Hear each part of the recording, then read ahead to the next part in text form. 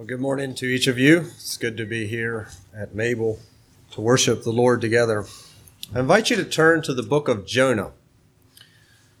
And while you're looking for that, it's after Obadiah and before Micah, if you happen to land on one of those. I want to mention when I was in school in, I'm not sure which grade, I read a story. And it was a story that I went back to a number of times because it was so compelling.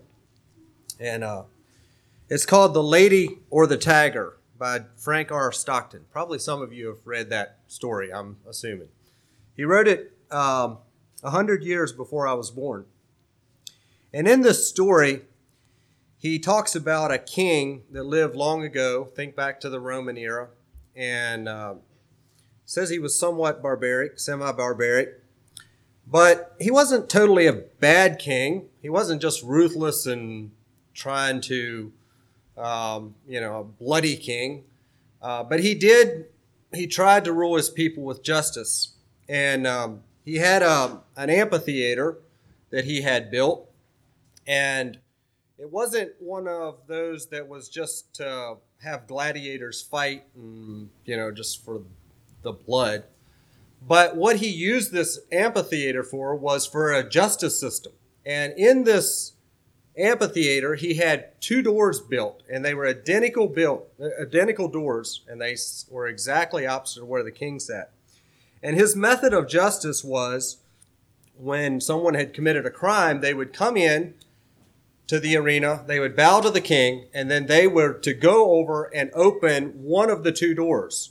And behind one of the doors would be the most ferocious tiger that they could find. And on the other door would have been a beautiful lady. And if he opened the door with a tiger, he was instantly met with death. He was assumed guilty. If he met with the lady, he was presumed innocent. And that was his method of justice. You chose.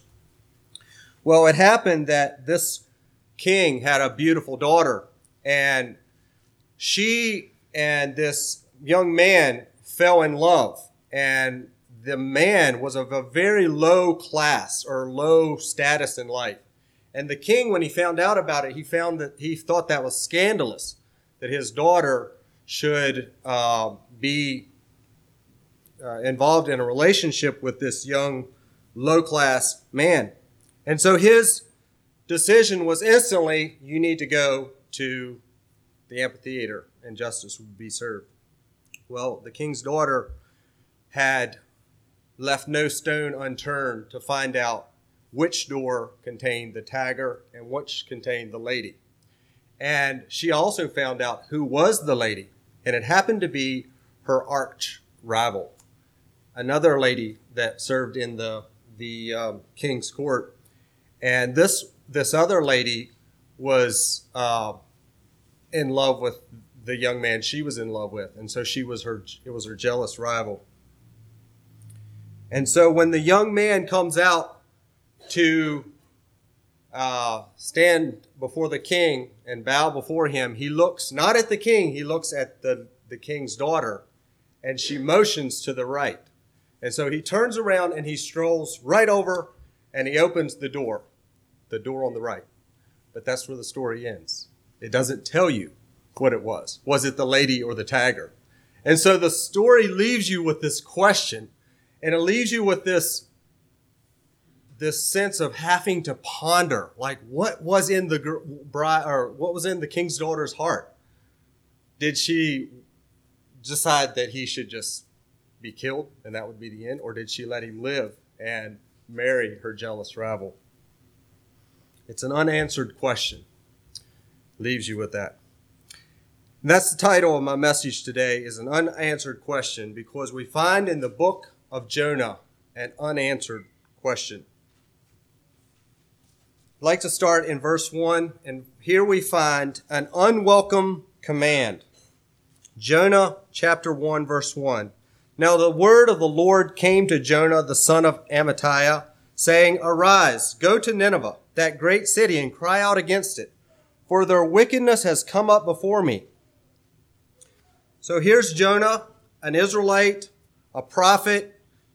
He was from the town of Gath-hepher, we read in 2 Kings. And I believe he was living out his life, and he gets this command from the Lord to go to the Ninevites, of all things, and preach to them that God was going to bring deliverance, was going to bring destruction on them because of their wickedness. Now, Nineveh was about 500 miles to the northeast, and he couldn't just jump in his vehicle and drive 500 miles. It would have been a long trip. It was the capital of the Assyrian kingdom. And the Assyrians were enemies of Israel. It was a large city. It was a city that we read later that had 120,000 people in it. But what it was known for was its wickedness. It was a wicked city. They were an idolatrous and a proud people. And they were ruthless. They were bent on conquering other nations. And they had long been a threat to Israel. And I believe Jonah felt like that Nineveh deserved the wrath of God. And when God gave him this command to go and proclaim God's judgment on them, I think if we look at within us, we would have found that a very difficult task to undertake. It was a very unwelcome command. Verse 3, we see a useless attempt. Let's read verse 3. But Jonah arose to flee to Tarsus from the presence of the Lord. He went down to Joppa and found a ship going to Tarsus. So he paid the fare and went down into it to go with them to Tarsus from the presence of the Lord. So instead of heading northeast towards Nineveh, he heads west towards Tarsus. And we don't know exactly where Tarsus was, but most feel like it was out on the far side of Spain. You know, the Mediterranean Sea is like a large U, if you will. And Spain is here. The Strait of Gibraltar is here and is close to Morocco. And it's just around the corner from the Strait of Gibraltar is where most people feel like Tarsus was. A long, long journey. It was probably 2,500 miles away. So just to put it in terms that we can understand, if Jonah was stationed in Columbus, Ohio, and he was told to go to Nineveh, which is approximately New York City. So he's in Columbus, he's supposed to go to New York City. Instead, he heads to Los Angeles, a long, long way away. But it says he was attempting to flee from the presence of the Lord. And apparently, Jonah had never read Jeremiah 23:24, where it says, "Can anyone hide himself in secret places? So I shall not see him, says the Lord. Do I not feel heaven and earth, says the Lord?" I mean, where can you go to hide from God's presence? It was a useless attempt. And then in verse 4 through 6, we see an unexpected storm and an unconcerned runaway. Verse 4, "But the Lord sent out a great wind upon the sea, and there was a mighty tempest on the sea, so that the ship was about to be broken up. Then the mariners were afraid, and every man cried out to his God, and threw the cargo that was in the ship into the sea to lighten the load. But Jonah had gone down into the lowest parts of the ship, and had lain down, and was fast asleep. So the captain came to him and said, 'What do you mean, sleeper? Arise, call on your God. Perhaps your God will consider us, so that we may not perish.'" One of the lessons we learn from this passage in Jonah is God's sovereignty over creation. The word, it says the Lord sent out a great wind, and the idea is that he hurled out a great storm. He threw it out at him. And it contrasts that to the mariners hurling out the cargo, pitching it out. So the Lord pitched down a storm, and the mariners pitched out the cargo. But what we see is that Jonah was unconcerned, or maybe just oblivious. He was down in the bottom of the ship, fast asleep. Next, we see a useless fear, verses 7 through 9. And they said to one another, "Come, let us cast lots, that we may know for whose cause this trouble has come upon us." So they cast lots, and the lot fell on Jonah. Then they said to him, "Please tell us, for whose cause is this trouble upon us? What is your occupation, and where do you come from?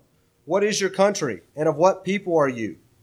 And he said to them, "I am a Hebrew," and notice this line, "and I fear the Lord, the God of heaven, who made the sea and the dry land." Jonah claimed that he feared the Lord. But what does his action show? Did Jonah truly fear the Lord? I think it was basically a lip service to fearing the Lord, because he was simply running away from God. If he feared the Lord, it was a useless fear that did not compel him to obey.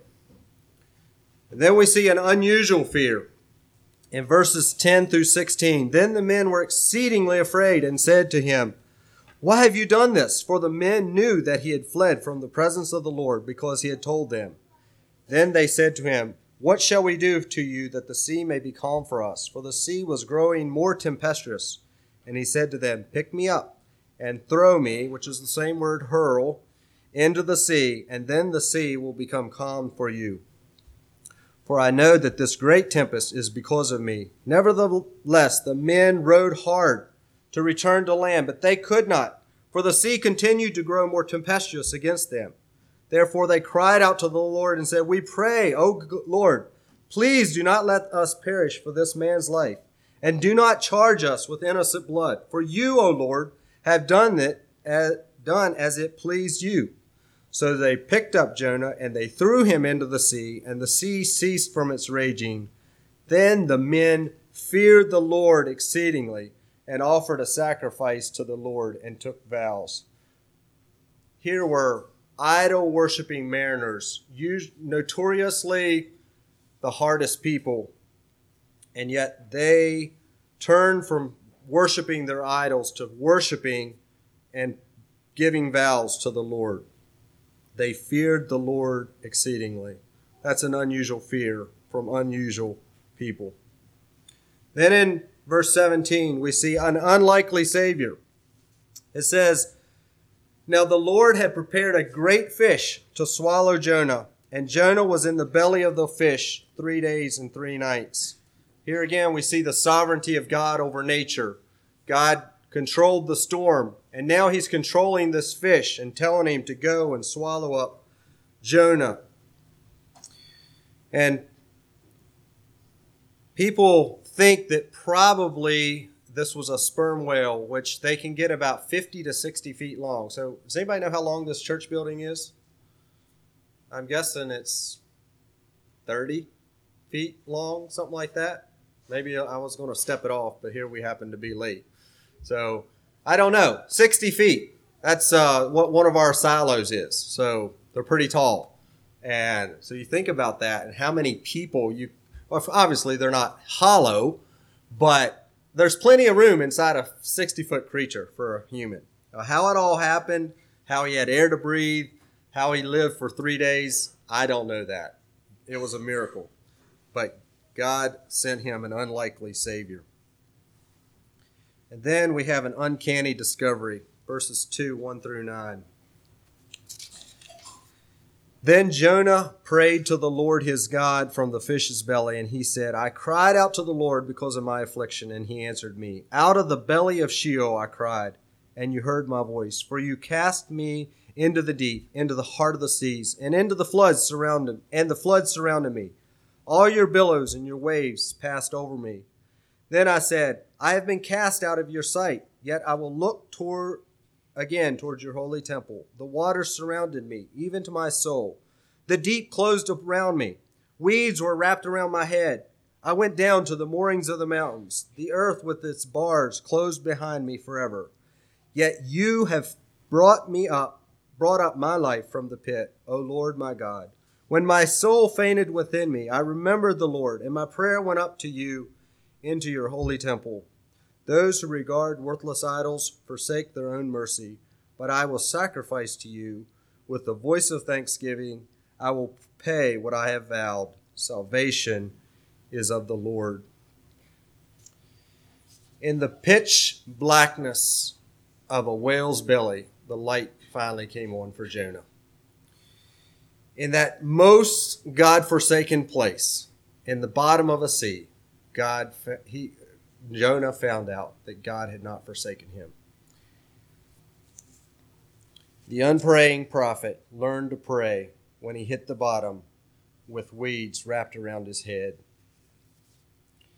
It was an uncanny discovery that God was there in the place where you would most expect him not to be. Then he gives him an undeserved second chance, verses 2:10 through 3:2. So the Lord spoke to the fish, and it vomited Jonah out onto the dry ground. Now the word of the Lord came to Jonah the second time, saying, Arise, go to Nineveh, that great city, and preach to it the message that I tell you. Jonah was probably no more excited about doing it the second time than he was the first time. They were still people that he hated, and yet this time he was willing to go. He was done running away from God. Verses 3 through 9, we see an unlikely repentance. So Jonah arose and went to Nineveh according to the word of the Lord.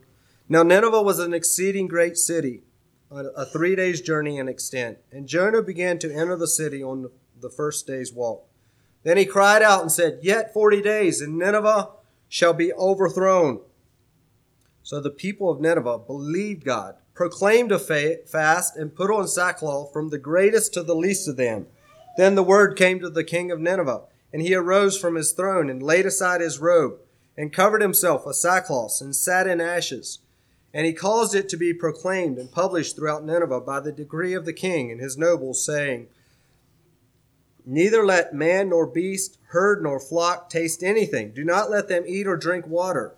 But let man and beast be covered with sackcloth and cry mightily to the Lord. Yes, let every one turn from his evil way and from the violence that is in his hand. Who can tell if God will turn and relent and turn away from his fierce anger so that we may not perish? Jonah's message to the people of Nineveh was a very simple message, and yet it was powerful. He said 40 days and the city is going to be overthrown. And that's the same word that we have in Genesis where it talks about the destruction of Sodom and Gomorrah. And so these Ninevites were wicked people. They were proud. They were ruthless. They were bent on world conquest. And to have this little, I don't know how little he was, but to have this foreign prophet come into their city on their turf and proclaim that in 40 days, this place is going to be overthrown. It's a wonder they didn't just laugh at him and lop off his head, right? But somehow his message was powerful and it penetrated their hearts, and there was deep repentance. They were thorough in their repentance. There was believing. There was humbling. There was fasting. There was mourning. There was crying out to God. There was turning from their evil ways and from their violence. So yes, it was a very unlikely repentance, but it was a very thorough repentance. And then in verse 10, we see a U-turning God. Then God saw their works, and that they turned from their evil ways. And God relented from the disaster that he said he would bring upon them, and he did not do it. I believe God was keenly interested to see how these Ninevites would respond to the message that he was sending through Jonah. And I believe he was fully intending to destroy the city, to overthrow it, to bring judgment. But he relented, or he turned around when he saw that they were serious about turning from their wicked ways. They didn't just pay lip service to God and say, we're sorry, God. We kind of messed up.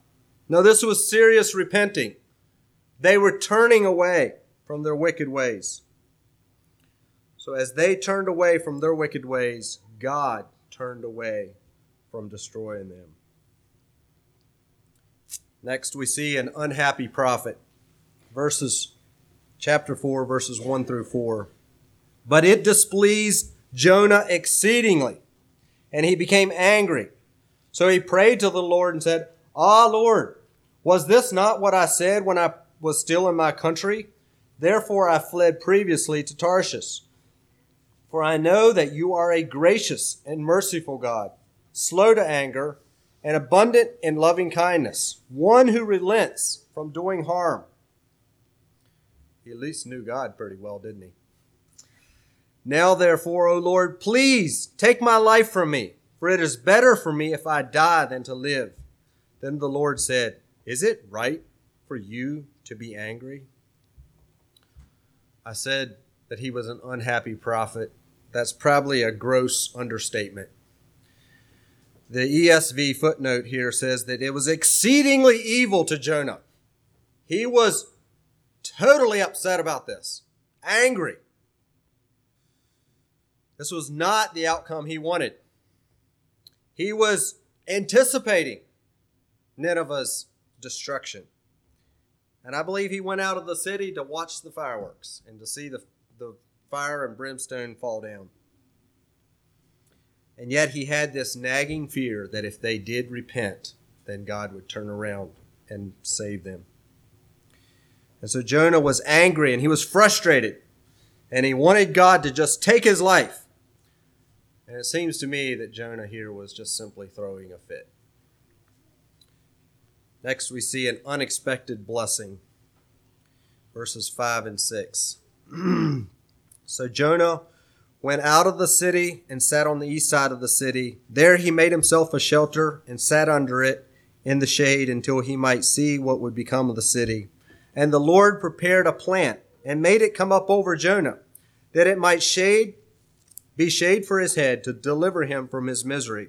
So Jonah was very grateful for the plant.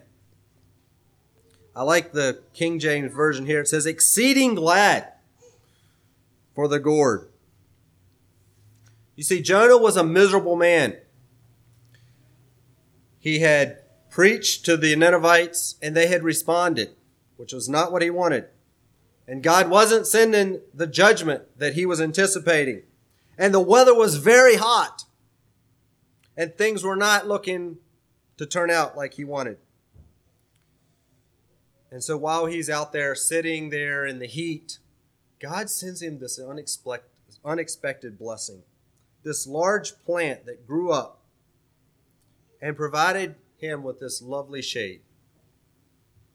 And Jonah was exceedingly glad. The idea, he was almost jumping for joy. Just this plant was so amazing. He was just delighted, this plant. Wow. And then we have the ultimate insult, verse 7 and 8. But as morning dawned the next day, God prepared a worm and so damaged the plant that it withered. And it happened when the sun arose that God prepared a vehement east wind, and the sun beat on Jonah's head so that he grew faint. Then he wished death for himself and said, It is better for me to die than to live. Jonah was already insulted that God had not destroyed Nineveh like he hoped. And now it seems to him that God gave him the ultimate insult. The plant that he was so euphoric about, so happy about, was killed by this annoying little worm that crawls around and chops it off. And not only did Jonah lose his shade, but the Lord sent this scorching hot wind to blow, and the sun just beat down on his head. Get the idea of just unmercifully hot. And it may seem a little unfair for God to treat Jonah that way. And yet God was trying to preach to Jonah now. In verse 9 and 11, we have the unanswered question. Then God said to Jonah, Is it right for you to be angry about the plant? And he said, and I wish we could hear his tone of voice here, because I don't think it is right. It is right for me to be angry, even to death. But the Lord said, you have had pity on the plant for which you have not labored, nor made to grow, which came up in the night and perished in a night. Should I not pity Nineveh, that great city, in which are more than 120,000 persons who cannot discern between their right hand and their left, and much livestock? When God asked Jonah if it was right for him to be angry about this plant dying, I think Jonah was just so angry. Here, God had taken away this little bit of comfort that he had provided for him, and he was so angry he couldn't even see straight. But the book of Jonah ends with this unanswered question. Jonah, you had pity on this plant. You were so sorry that this plant died. Should I not pity these Ninevites? This 120,000 souls? And it's a rhetorical question, I know. And the contrast is so stark that it makes the question seem almost ridiculous. Here's a plant, just this little vine, and here's 120,000 souls. And Jonah cared more about that plant than he did the souls. And so the message of the book of Jonah, we see the compassionate character of God standing in stark contrast to the selfish and egocentric and the me first mentality of Jonah.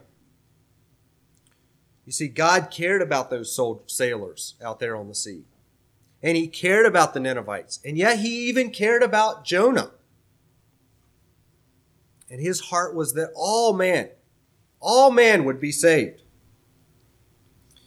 And I believe God was exceeding glad, probably with the same joy that Jonah had about the plant. He was exceeding glad when the Ninevites repented of their wicked ways. Jonah, on the other hand, seems to have cared most of all for his own comfort, and he cared little for the souls of men. And I believe he hated the thought of God saving the Ninevites. And so the genius of the book of Jonah is it leaves the reader questioning who really needed to repent. Was it the Ninevites or was it Jonah? The idol-worshiping sailors were worshiping the true God. The Ninevites had repented of their wicked ways. But in the end, who really needed to repent? Was it not Jonah that really needed to find God? Jonah is symbolic of the selfish part of us that only wants to serve God and be a part of his family for what's in it for me. I want to be saved. I want to have God's blessing on my life, but I don't care about others. They don't care about the souls of men around them. And it wants to see others judged when they do wrong, but it's blind to our own faults, and it expects impunity when we do wrong. So I want to end this message with an unanswered question, and it's one that only you can answer. And that is there a Jonah within you? Think about it. Is there a Jonah within you? And what will you do with him if you find him there? I'm going to leave you hanging. You need to answer those questions. God bless you. Let's have a song.